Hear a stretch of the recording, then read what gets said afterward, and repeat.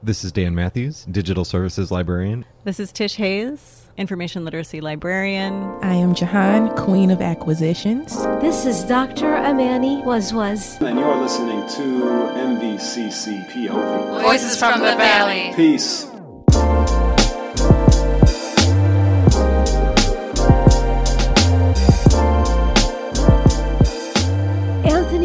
That I have been changing my curriculum. You're definitely right, because right now in African American literature, where I used to stress call and response before, now I stress it even more, a whole lot more. I stress it in the literature. I call my students to see it. For example, in James Baldwin's Sonny's Blues, Sonny and the main character, Sonny, and Creole. Creole is one of the characters, and he encourages, in one very seminal segment of the story, he really encourages Sonny emotionally and spiritually, and Sonny starts playing the most amazing piece. And I call my students, I tell them, I alert them, look, call and response is going on here. And that is something that we cannot forget in the African American tradition, because there was a big attempt for the Africans that were kidnapped out of Africa to blunt their voices, to blunt any sense of their community. And Africans who were developing this new culture, they came back strong with the culture they already had in Africa, which is, I tell my story, I encourage people, and somebody else responds. Somebody else is moved with the spirit to respond back. I showed that with Sonny's Blues. I showed that with Zora Neale Hurston's Sweat, when the main character Delia goes to church and she hears this music and she is uplifted beyond belief. And so in comes this beautiful husband and wife team rap group, Asia and Samir, and they're talking about call and response and how important it is in African cultures and in African American cultures. It fit in beautifully. It fit in such an amazing way, and the students responded. The students had already studied it, but now here they were hearing it from somebody who's part of the artistic world. So Anthony, to go back and answer your question, yes, I am a part of the administration. I do go to all of the committees, the meetings, and I make suggestions, and I support artists that come in. And when there is a call for classroom visits, I certainly agree. And I support my colleagues. I make suggestions during these meetings, and I try my best to be there for all of them. Fantastic. So you mentioned Zora Neale Hurston. Yes. Did you know that they just last 2 months released another posthumous work of hers called Barracoon? Yes. Yeah. I didn't know if you had. Oh my God. And if I'm not mistaken, Anthony, I believe it's about the last slave. Yes, her interviews with the last living slave. Yes. Yeah. Okay. It is amazing. It is absolutely amazing, like what she has written, what she has come up with. I am very interested in that novel. I am very interested in the fact that they also, even a few years back, they did a study on, there were university students who did a study on her lesser known works, and they also investigated how she actually has a lot of similarities with another phenomenal African-American writer by the name of Richard Wright, who unfortunately put her down tremendously. But these scholars and university students were looking at how much their beliefs actually intersected, and they were also looking at her little-known works. And I felt this was a beautiful area of scholarship. And when I discovered there was yet another work of hers, I was amazed. I put it on my to-read list, so that's another piece of literature that I would be very interested in reading. Yeah, I We just have thought it it was. here at the library. to That's check out. awesome. We just ordered it not too long ago. And why would you know that? What? I'm acquisitions assistant. Yeah, there we go. That's why you know it. It's amazing when you were with two librarians. One brings it up and one other one's like, "Yep, Wait a already minute, done." Two Awesome. snaps. So, I want to maybe turn the conversation more specific to your identity inside of being Arab. Is that cool? Yeah, sure. Great. So you mentioned Oak Lawn. Yes. And a lot of times in some of the interviews, I really want folks to understand the rich texture that's unique here. Yes. The Arab community has been in the southwest suburbs of Chicago for quite a couple of generations now. As well as the college started in 1967. So as much as the college has been here, there's been a vibrant Arab community nearby. Yes. And you mentioning that at some point your family landed in Oak Lawn, one of those southwestern suburbs. Right. I thought we launched from there. Okay. A little bit of your Oak Lawn life experience. And Okay. So about my personal life being in Oak Lawn. and being part of that vibrant community that's been Yeah. part of, at least connected into the MVCC, was it district? Right. Okay. So Anthony, you want me to talk about Oak Lawn per se or Moraine Valley and the Arab community? I'm going to step back and let you handle it Okay. wherever you're Yeah, I want to hear comfortable. about your experience, like growing up in Oak Lawn. All right.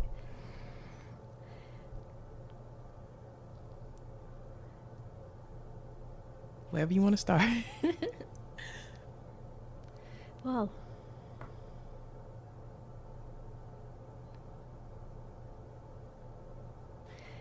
it has been interesting. Okay.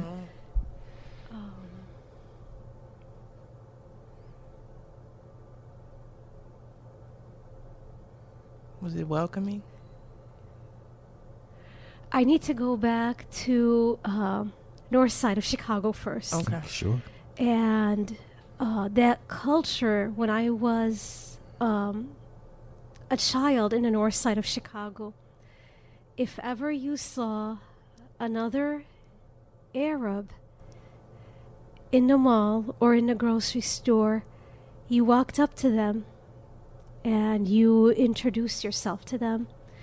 And there was a sense that you always found family when your family met up with another family.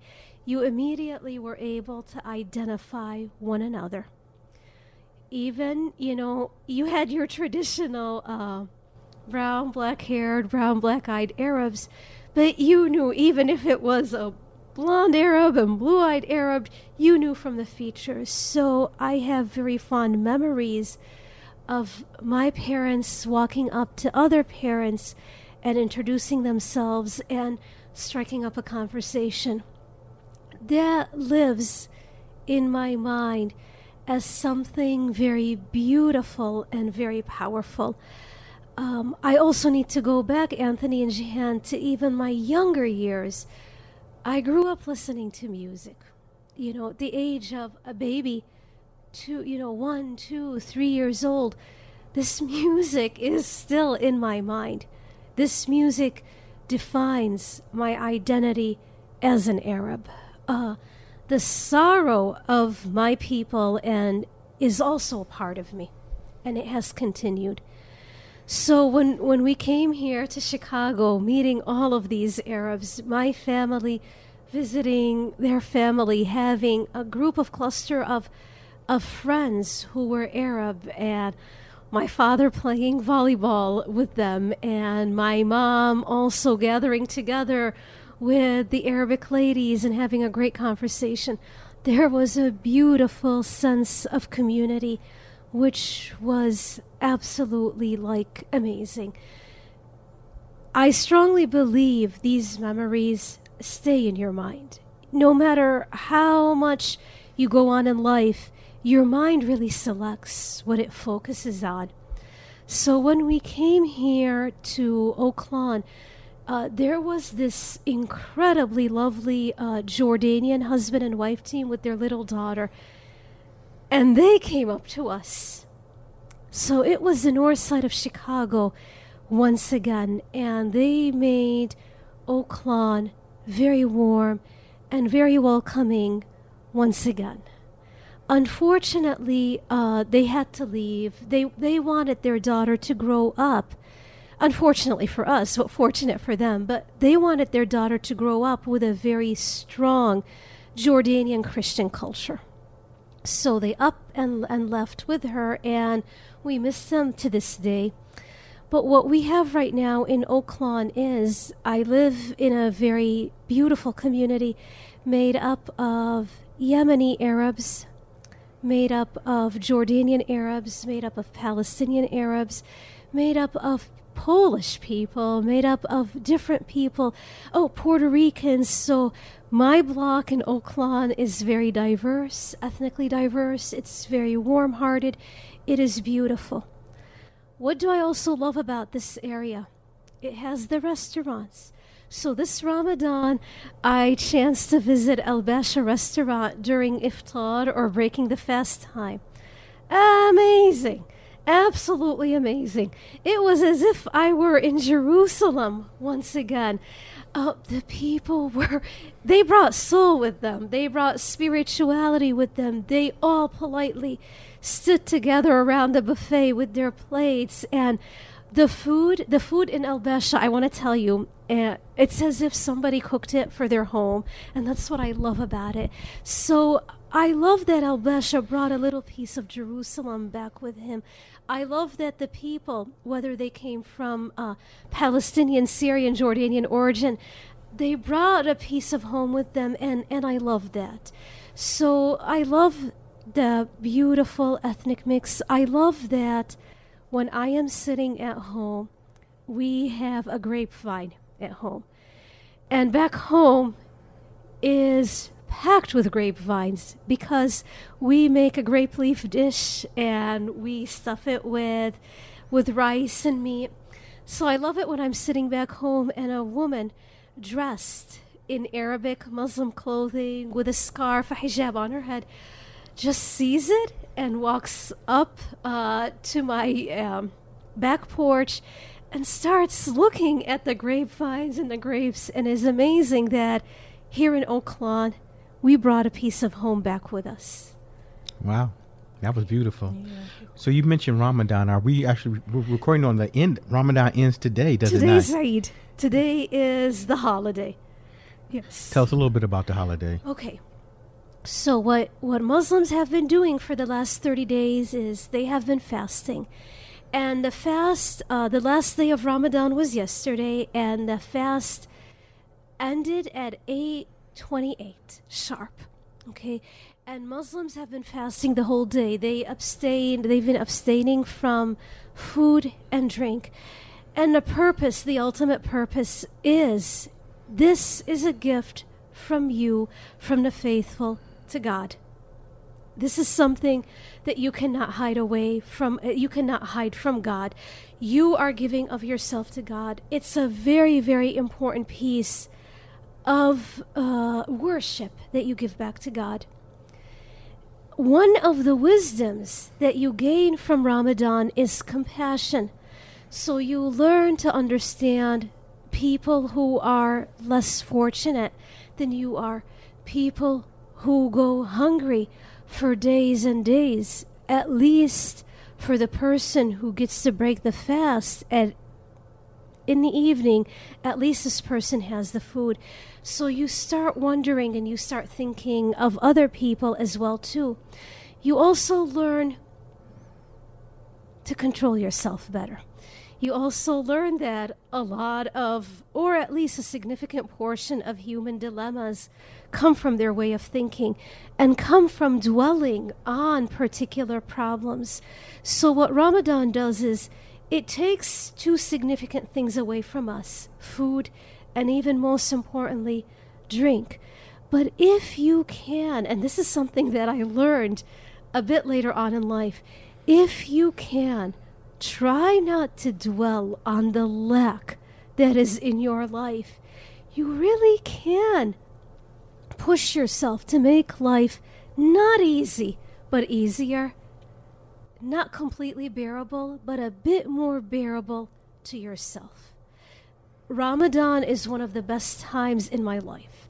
I, like a lot of people, I mourn that it is gone. There is a special soulfulness and spirituality about it that you don't feel at any other time of the year. It's hard for me, and it's hard for a lot of Muslims to describe that spiritual closeness. It's not just that you're abstaining from food and water. These items become very symbolic, and your body does respond to them. Your body does feel the fatigue, but it also shows you, and it shows the millions of us out there, that I can do it.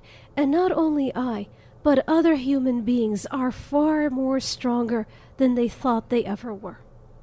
And that's why I love it. Wow. I feel uplifted already. Right, I'm listening to. I'm like, wow, I didn't know that. Good. And you, Thank you. inside of your sharing, you can feel both. Not only you're always authentic, the authenticity, but you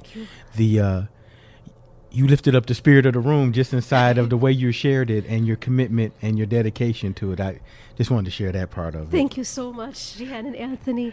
So turning the knob a little bit to the left again, maybe guiding a conversation toward Arab identity. Yeah. So and I've done some research as a scholar inside of cultural identity and development of it, both socially, politically, inside of all the ways identities are constructed. Moraine has a large student population here, if I'm not mistaken. Right. Yes. And over the years, how have you seen any evolving? What are your observations about not only being from the community at an early age, but now working at a school that has a large population of Arab students? Okay. So what have my observations been, right? Those you want to share. Those that I want to share. Okay. What my observations are,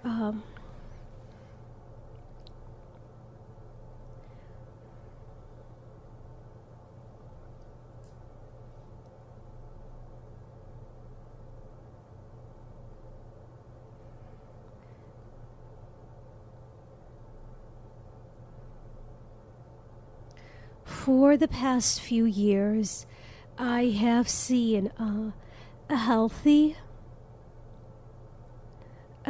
understanding coming from my students of where they come from and what their cultural roots are, whether these students are Arab Muslim or Arab Christian. I am particularly thinking of one Arab Christian young girl who has shared a lot about her family background and her cultural background, and I was always so proud of her, proud of how much she took non-Western literature and African American literature with me, and she would always share with complete honesty what life is like back home, what the culture is like. Last 2 semesters ago, in fall of 2017, we read a book by an Iraqi author, and she would stop in and she would explain the culture, and to students who might have missed, the subtle nuances of that short story. And I was especially proud of her, especially proud of the fact that she is embracing both her Arab, her Christian, her American identity in such a very healthy way. There is a strong peace between all of these aspects of her life. As time has gone on at Moraine Valley, at least from what I see in my classes, I see students who are comfortable with, I'm going to now speak for the other side, the Arab Muslim community. I see students who are also very comfortable as well too, embracing Arab, Muslim, American identity. So that has been very interesting to also take a look at. And I observe it by the way that they're comfortable, very comfortable with their hijab, very comfortable with their faith, very comfortable with embracing the faith, and very comfortable with being part of the culture. This has been very interesting as well, too. There are also the Arab students who have different faiths or no faith. And I also have seen a comfort with that. Can I say that in 2005 I would notice this? Not really. Not really. There was a bit of a struggle a little bit earlier on, and it was sad. It was quite sad. Trying to embrace the Arab Muslim and the American was rather something that I could see. It was rather tough. Trying to embrace the Arab, lack of strong faith in American, was also, there was a war going on. Not with all students, but I sensed it with a few. As time has gone on, I do feel more of a sense of, I'm going to make my own world. No matter what the world looks at me, I'm going to create my own home in this world where I can be comfortable. And so I do see students participating. I do see students trying their best and excelling. For me, when they try their best and they're excelling, it tells me a lot that they are trying to create a sense of peace and comfort for themselves in their surroundings.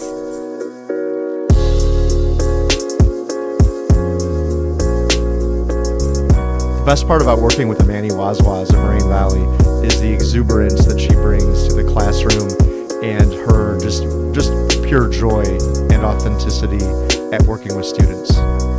This episode of MVCCPOV was produced and edited by AWD PhD with music by Lakey Inspired. Thanks to the MVCC Library for supporting the podcast.